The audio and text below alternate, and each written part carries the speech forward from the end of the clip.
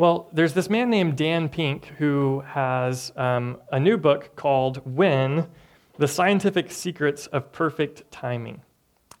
And in the book, he talks about how people are often presented with, okay, we got good news and we got bad news. We got good news and we got bad news. Which do you want to hear first, right? Have you ever been presented that before? All right, we got good news and bad news. Which do you want to hear? And in the book, he suggests that there's actually scientific evidence that people would prefer bad news first and then good news. They would prefer to receive the bad news and then end on a positive note. And so one of the things that he does in the book is encourage doctors and business leaders and teachers or anybody who has to communicate some kind of message to lead with the bad news and then end with the good news. And so he talks about that, but then he also, in the book, mentions something that I think is really interesting. He says that based on all of this data, that the best endings are not always happy in the traditional sense. Instead, they are marked by what he calls poignancy, a mix of happiness and sadness.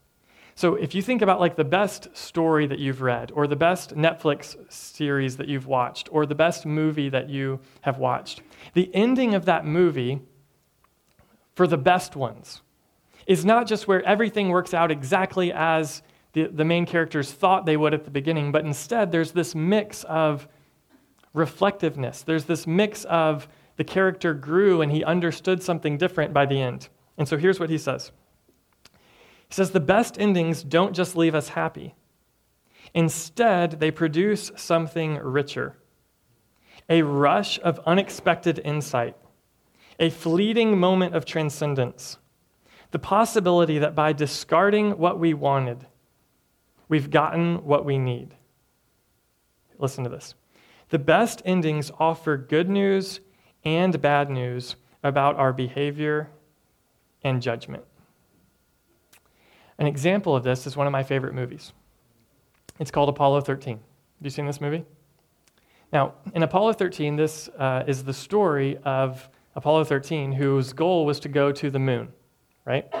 And so that's the plan. They are taken off and they're on their way and everybody's feeling good. That's what they all wanted.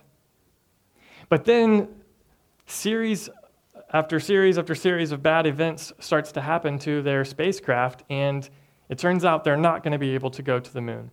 And the goal shifts from going to the moon to just getting home safely. And you get to the end of the movie, and you are so relieved and excited and happy for these characters who made it home. But if it had not been for the bad news, the good news wouldn't have been that meaningful. If the story had just started with a group of people who go to space and then turn around and come home, it would be like, what was the point of that movie? It's the fact that they went through all of these difficult circumstances. There's all of this bad news that shows the development of these characters that then results in this climactic ending, this excitement of them being home. Now, here's the reason I tell you about all that. Okay, that's, TED Talks and scientific stuff have been done about endings and, the theory of that and all that. Here's why I tell you this. Because it's the same way with the good news that we celebrate as Christians. That in order for us to truly appreciate this good news that God is offering to all people, in order for us to understand that, in order for that to mean something to us, we need to get the bad news first. We need to understand what the bad news is in order to fully appreciate what the good news is. And so for the next 5 weeks, we're going to be in this series called Good News for All People. And that's been the tagline of our church for a long time. Good news for all people. And we're going to look at 5 different texts in the book of Romans to talk about what this good news is. But to do that, first, we have to ask the question, why do we need the good news? In other words, what's the bad news? And that's what we're going to talk about this morning. So Romans chapter 1 is where we're going to be if you have a Bible and want to follow along. Romans chapter 1. And we're going to start in verse 18. Romans chapter 1, verse 18.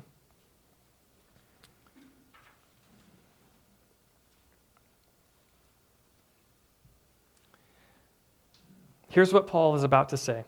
This will be on the screen for you. He's about to say, here's the bad news.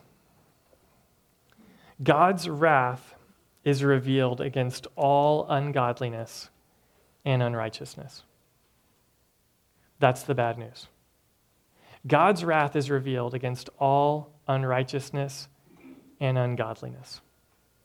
Let's look at what he says. Verse 18. For the wrath of God is revealed from heaven against all ungodliness and unrighteousness of men, who by their unrighteousness suppress the truth. Now, verse 18 starts with the word for because it's part of this argument that Paul is making. And the argument basically goes like this.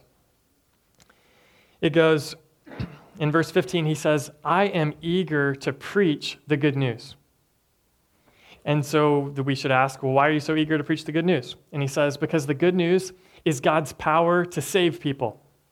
Okay, well, how is this good news that you preach the power to save people? And he says, because in it, the righteousness of God is revealed. That's what he says in verse 17. And now, the question we should ask is, well, why did we need God's righteousness to be revealed? And here's the answer in verse 18. Because God's wrath is revealed against unrighteousness. So let's define a few terms real fast. First of all, what is God's wrath? Wrath is God's good anger at sin. That's what wrath is. It's his good anger at sin. We'll look at that in just a minute. Ungodliness. He says this wrath is revealed against ungodliness. What is that? Ungodliness is the opposite of God and his design for the world. That's ungodliness. It's the opposite of God and his design for the world. And unrighteousness. Unrighteousness, and we'll talk more about what that means next week, but unrighteousness is not living rightly towards others. Unrighteousness is not living rightly towards others.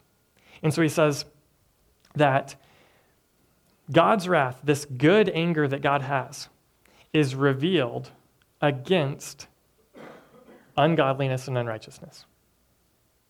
So, who is unrighteous and who is ungodly? Throughout this text, he uses the word they. He says, they did this, they did this, they did this, they did this. Who is he talking about?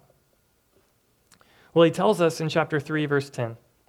In Romans chapter 3, verse 10, he says, no one is righteous. No, not one. In other words, who is he referring to when he says they, when he's talking about unrighteous people? Who's he talking about in this whole passage? That's right, me.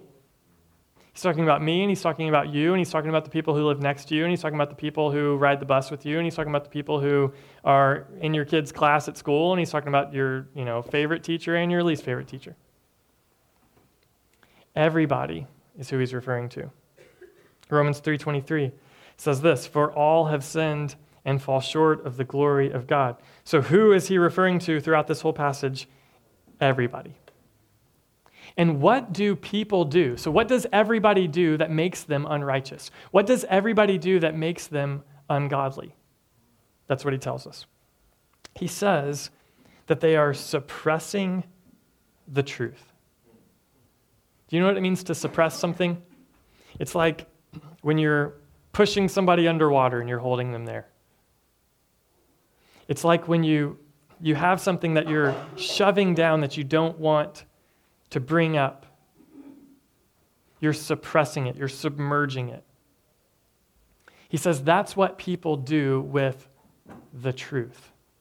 What is he talking about? Look at what he says. Verse 19 and 20. He says, here's how they do this. For what can be known about God is plain to them. In other words, it's not complicated. It's plain. It's easy to understand. What can be known about God is plain to them. Why? Because God has shown it to them. Notice this is so interesting. For his invisible attributes, namely his eternal power and divine nature, have been clearly perceived ever since the creation of the world in the things that have been made. So that's everyone. So they are without excuse. You see what he says?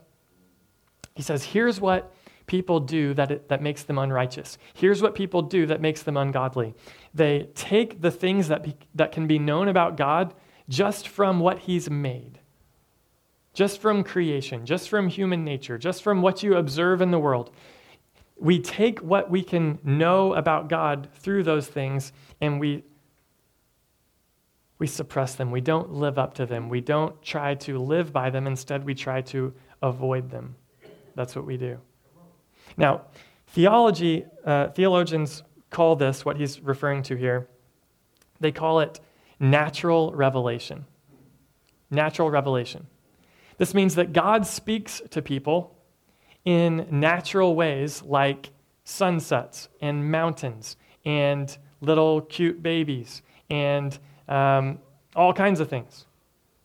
That we can know stuff about who God is just from ordinary life. That's what he's saying. So Psalm 19 verses 1 and 2 says this: the heavens, that is the sky, sunsets, stars, the moon, the heavens declare the glory of God, and the sky above proclaims his handiwork. Day to day pours out speech, and night to night reveals knowledge. He's saying day and night you can know stuff about God. Day and night. This is true in at least a few ways. Through beauty, so we talked about that, sunsets and mountains and oceans and art and music. You can experience something about who God is. You can know something about who God is just by the beauty that's in the world. You've heard songs before that moved you. That is something that should clue your heart into the fact that there is more to life than just biology. So we can perceive God through beauty. We can also perceive God through love. All different types of love. Romance. That whenever you can think back to a time when you went on a first date and you were just excited and there were these weird feelings that you had. And there was this sense of anticipation for that. Or maybe if you're single now and you're thinking about, man, someday I would love to be with this person, or there's this sense of anticipation that you have. That is something that should clue your heart into the fact that you were made by someone who must love you. But this isn't just true of romantic love, it's also true in friendships. You know what it's like to be having dinner with friends late and talking and laughing and reminiscing about things. You know what it's like to experience the joy of feeling like you can trust someone, like you can tell them a secret and it's not going to go anywhere. You know the joy of that. You also know the pain of having that trust betrayed, don't you? And that should clue our hearts into the fact that there is a God who has made us to be known and to know people. It should teach us something about who God is. For those of you in the room who are parents, the feeling that you had the first time that you found out you were pregnant, or the feeling that you had the first time that you met your kid, the joy and the awe and the humility that it just brought over you, that should clue our hearts into the fact that we were made by God, and it should tell us something about who God is. Same with grandchildren. So beauty, love, but also justice. Also justice. People know intuitively that murder is wrong. People know intuitively that molesting children is wrong. People know intuitively that infidelity is wrong. People know intuitively that theft is wrong. We know that those things are wrong, and we know that people who do them, that there needs to be an authority who intervenes. We know that. Those are all ways that God has revealed truth to us. But the Bible is not the first or the only place to clue us into this. The Declaration of Independence says the same thing. Listen to this. This is from the Declaration of Independence. We hold these truths to be what? Self-evident. In other words, everybody just knows this stuff. We hold these truths to be self-evident, that all men are created equal, that they are endowed by their Creator with certain unalienable rights, that among these are life, liberty, and the pursuit of happiness. The Declaration of Independence says that these things are self-evident. And of course, the irony is that even as they recognize that all men are created equal, they did not create a nation where all were equal. But there is something inside of all of us that knows some things. And Paul says that our problem, the thing that makes us unrighteous, is that we suppress those things. We exchange those truths for lies. We exchange truth for lies. Listen to what he says in verses 21 through 23. He says, "For although they knew God," and again, they is everyone, although we knew some things about God, we knew some truths, for although they knew God, they did not honor him as God or give thanks to him, but they became futile in their thinking, and their foolish hearts were darkened. Claiming to be wise, they became fools and exchanged the glory of the immortal God for images resembling mortal man and birds and animals and creeping things. You see what he's saying? He's saying what we have done is we have taken things that we knew were true and we've traded those in for lies.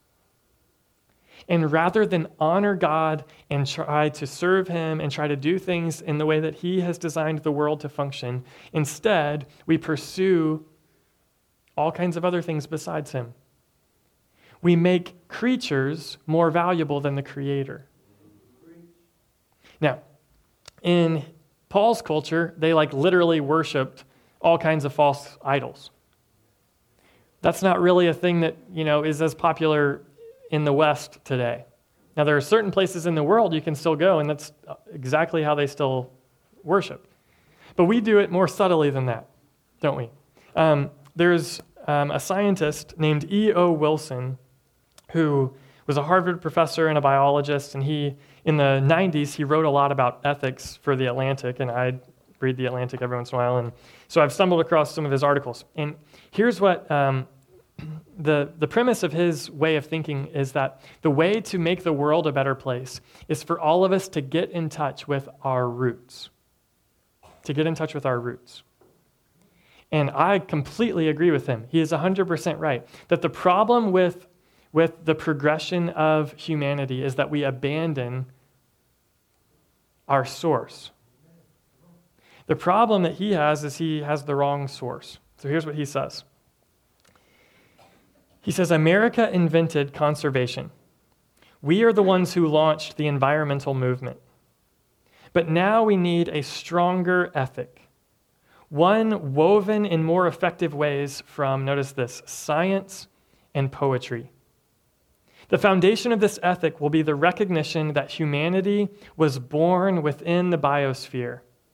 That we, listen to this, that we are a biological species in a biological world.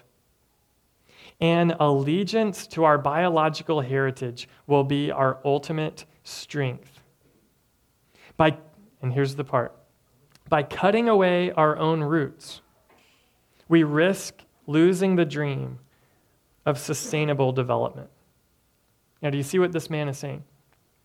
He's saying that the problem in the world is that we have strayed from our source, and we need to get back to that. The problem is he believes that our source is just people who exist in a biosphere. So the way for us to move forward, the way for us to treat people, the way for us to have a better existence is for us to just remember that we are just mammals.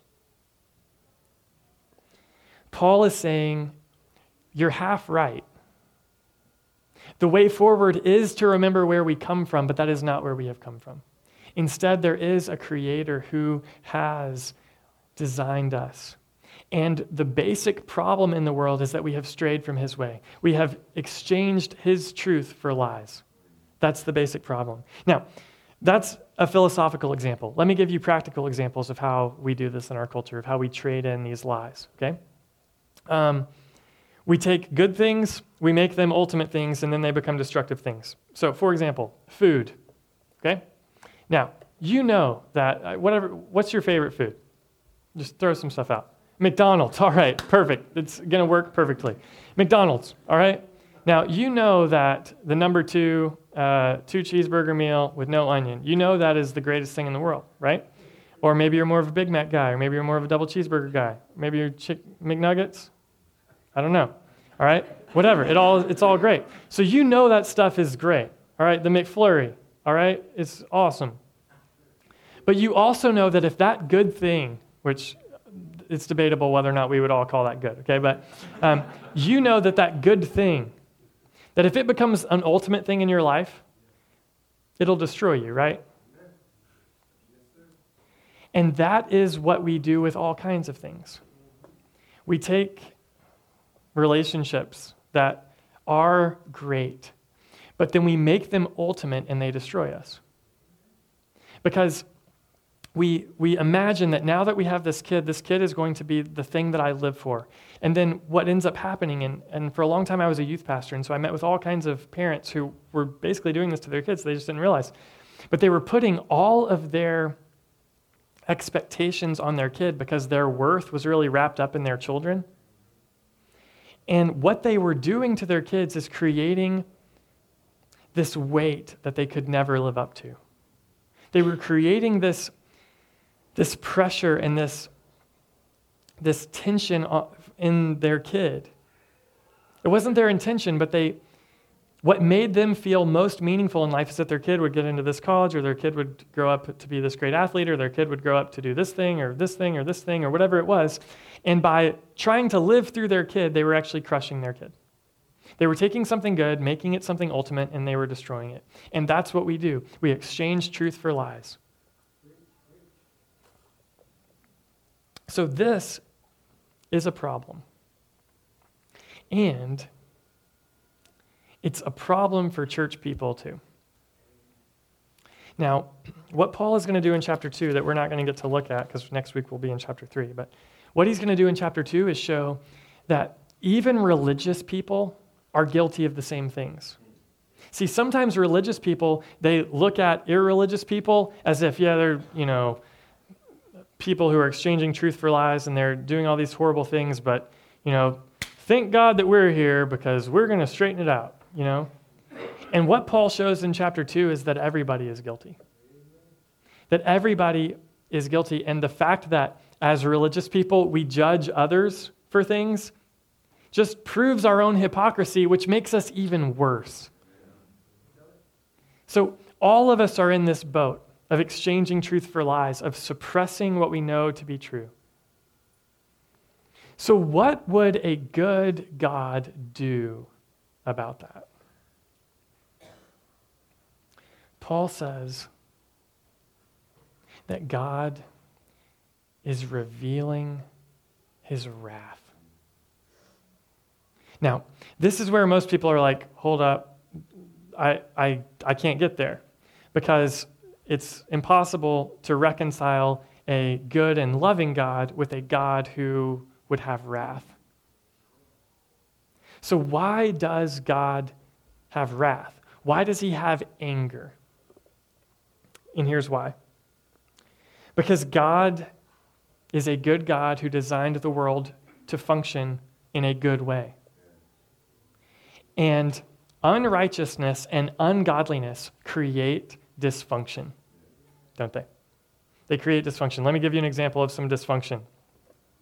There are dysfunction that we have created through murder and lying and adultery and rape and theft and greed and slander and gossip. We create dysfunction through doing those things.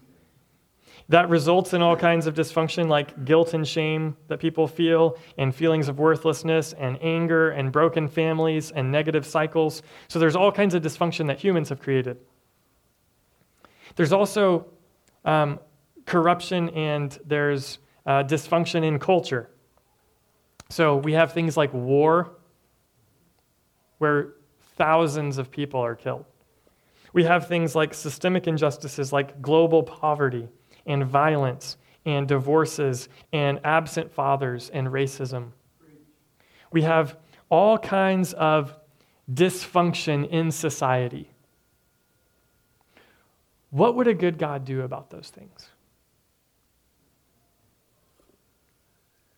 God's right response is anger and action.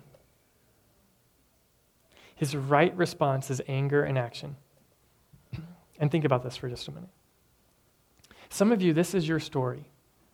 That there was something that happened to you at one time in your life. Somebody hurt you. Somebody wronged you. Somebody mistreated you. Maybe somebody abused you. And the people who were in authority, who had the power to do something about it, rather than step in and act to punish the guilty,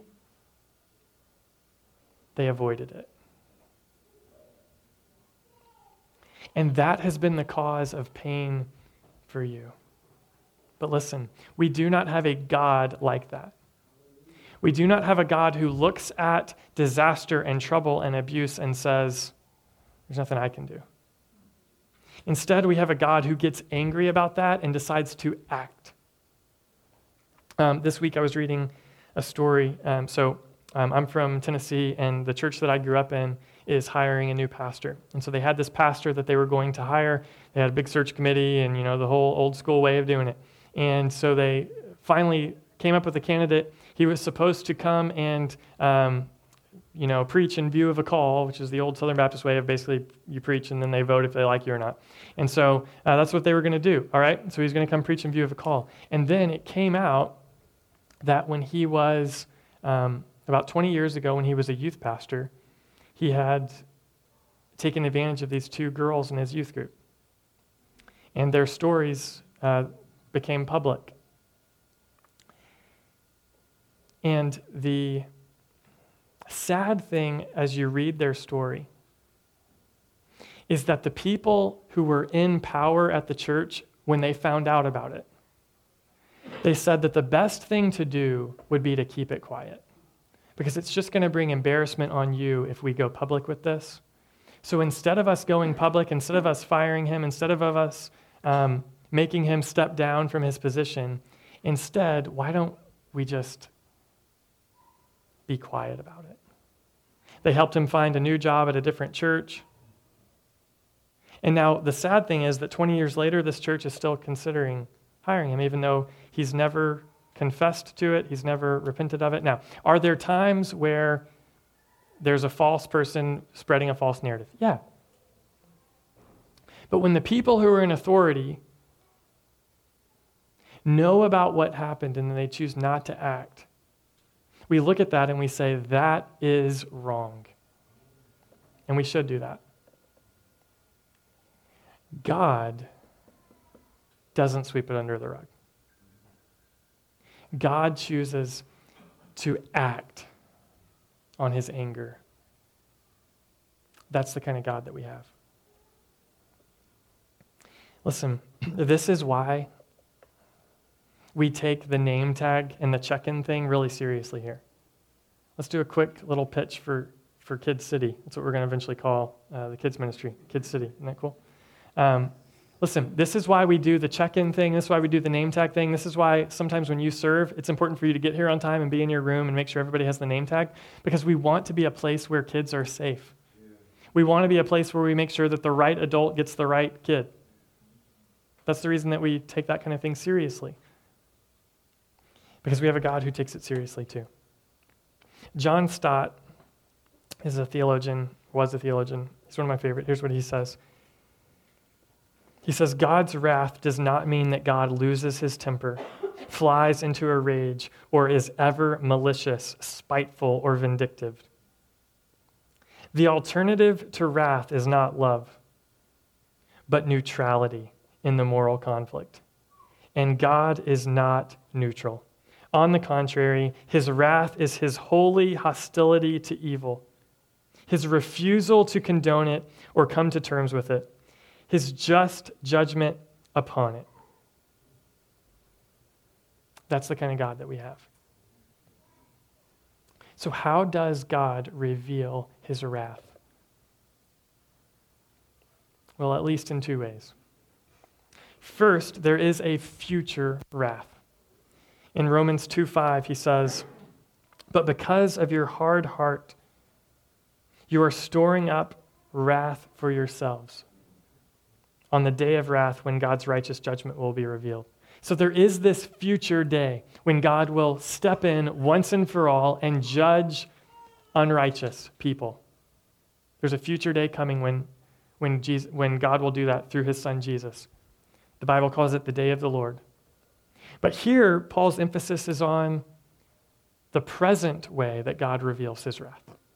And this is kind of weird. But according to Paul, God is currently revealing his wrath even now. And here's how he's doing it. He is letting unrighteous people experience the consequences of their unrighteous behavior. He's giving them up to their unrighteous behavior. He's allowing them to experience those consequences. Look at what he says in verse 24. He says this 3 different times, verse 24, verse 26, and verse 28. He says, "Therefore God gave them up in the lusts of their hearts to impurity, to the dishonoring of their bodies among themselves, because they exchanged the truth about God for a lie and worshipped and served the creature rather than the Creator, who is blessed forever. Amen." Again, he says it in verse 26. "For this reason, God," here's our phrase again, "gave them up to dishonorable passions." He's going to describe what that looked like in one case.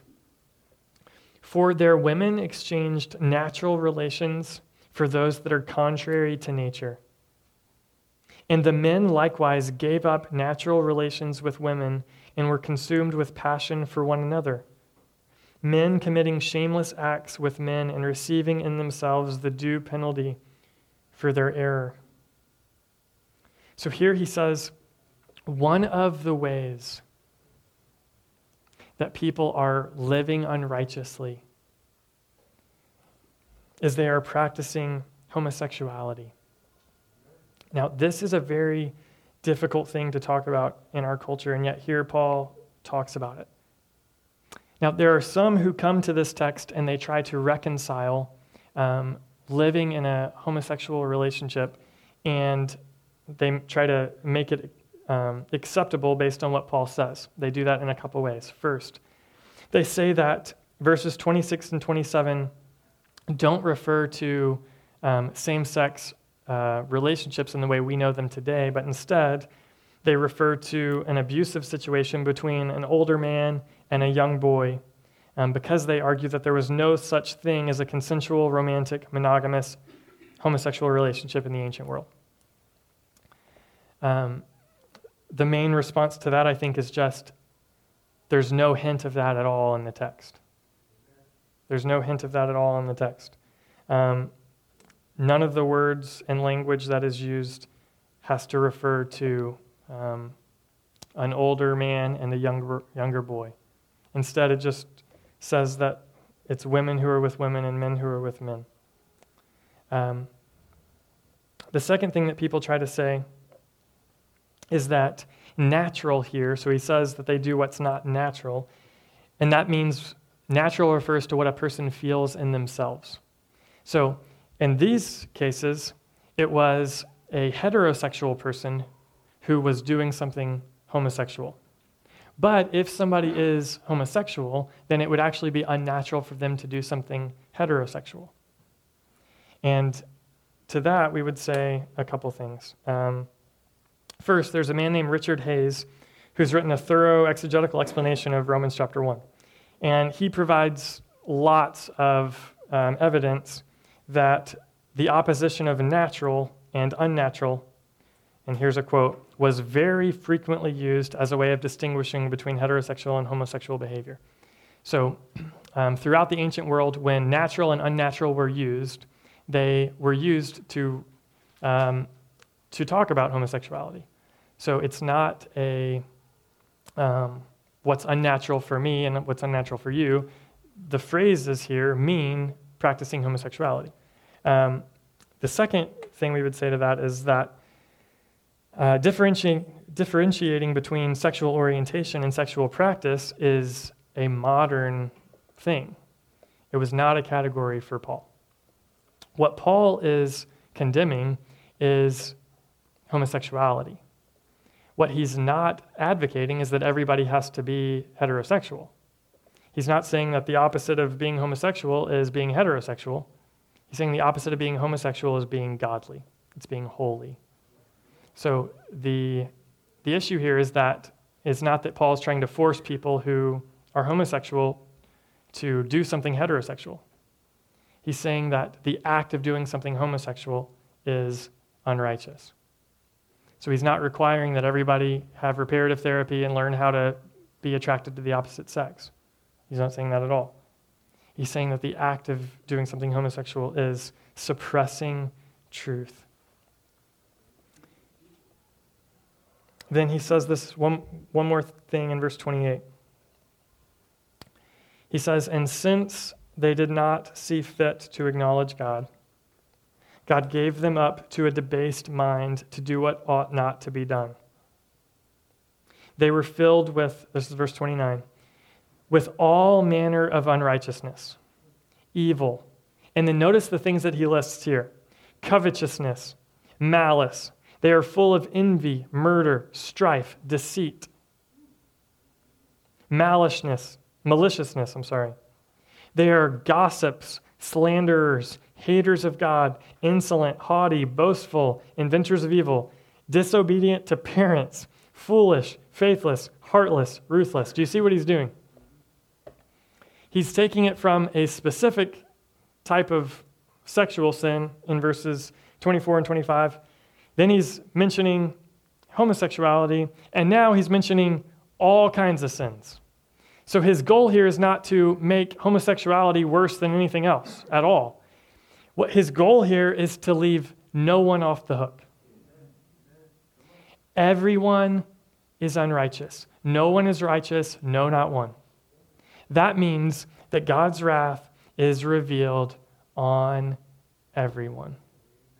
So this is not the kind of thing where the church looks at a particular group of people and says, those people are terrible. Those people God hates. Those people deserve God's wrath. Because the church needs to be pointing at ourselves and saying, we are broken people. We are unrighteous people. We are people who deserve God's wrath. We are the ones who have done this. No one is righteous, no, not one, and that includes me. That includes the pastor, that includes the associate pastor, it includes the deacons, it includes the elders, it includes the pastor's wife, it includes the deacons' wives and the elders' wives, and it includes the greeters and the kids' workers and you. Okay? So nobody is off the hook here. Everybody is unrighteous and everybody deserves God's wrath. So, the conclusion of this is that there's bad news. There's bad news. Do you know what the bad news is? That God's wrath is revealed against all ungodliness and unrighteousness, and that's me. That's you. That's the bad news.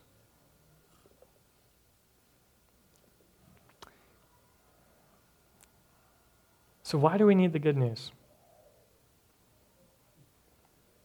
Because that's bad. And science suggests that people need to know the bad news before they know the good. And by understanding the bad, you can fully appreciate the good. See, that is the predicament that we are in. That we are unrighteous, we deserve God's wrath. So do you know what God has done? God has made His righteousness available to you for free. Romans chapter 1, verse 15. Paul says, "So I am eager to preach the good news to you also who are in Rome." Why?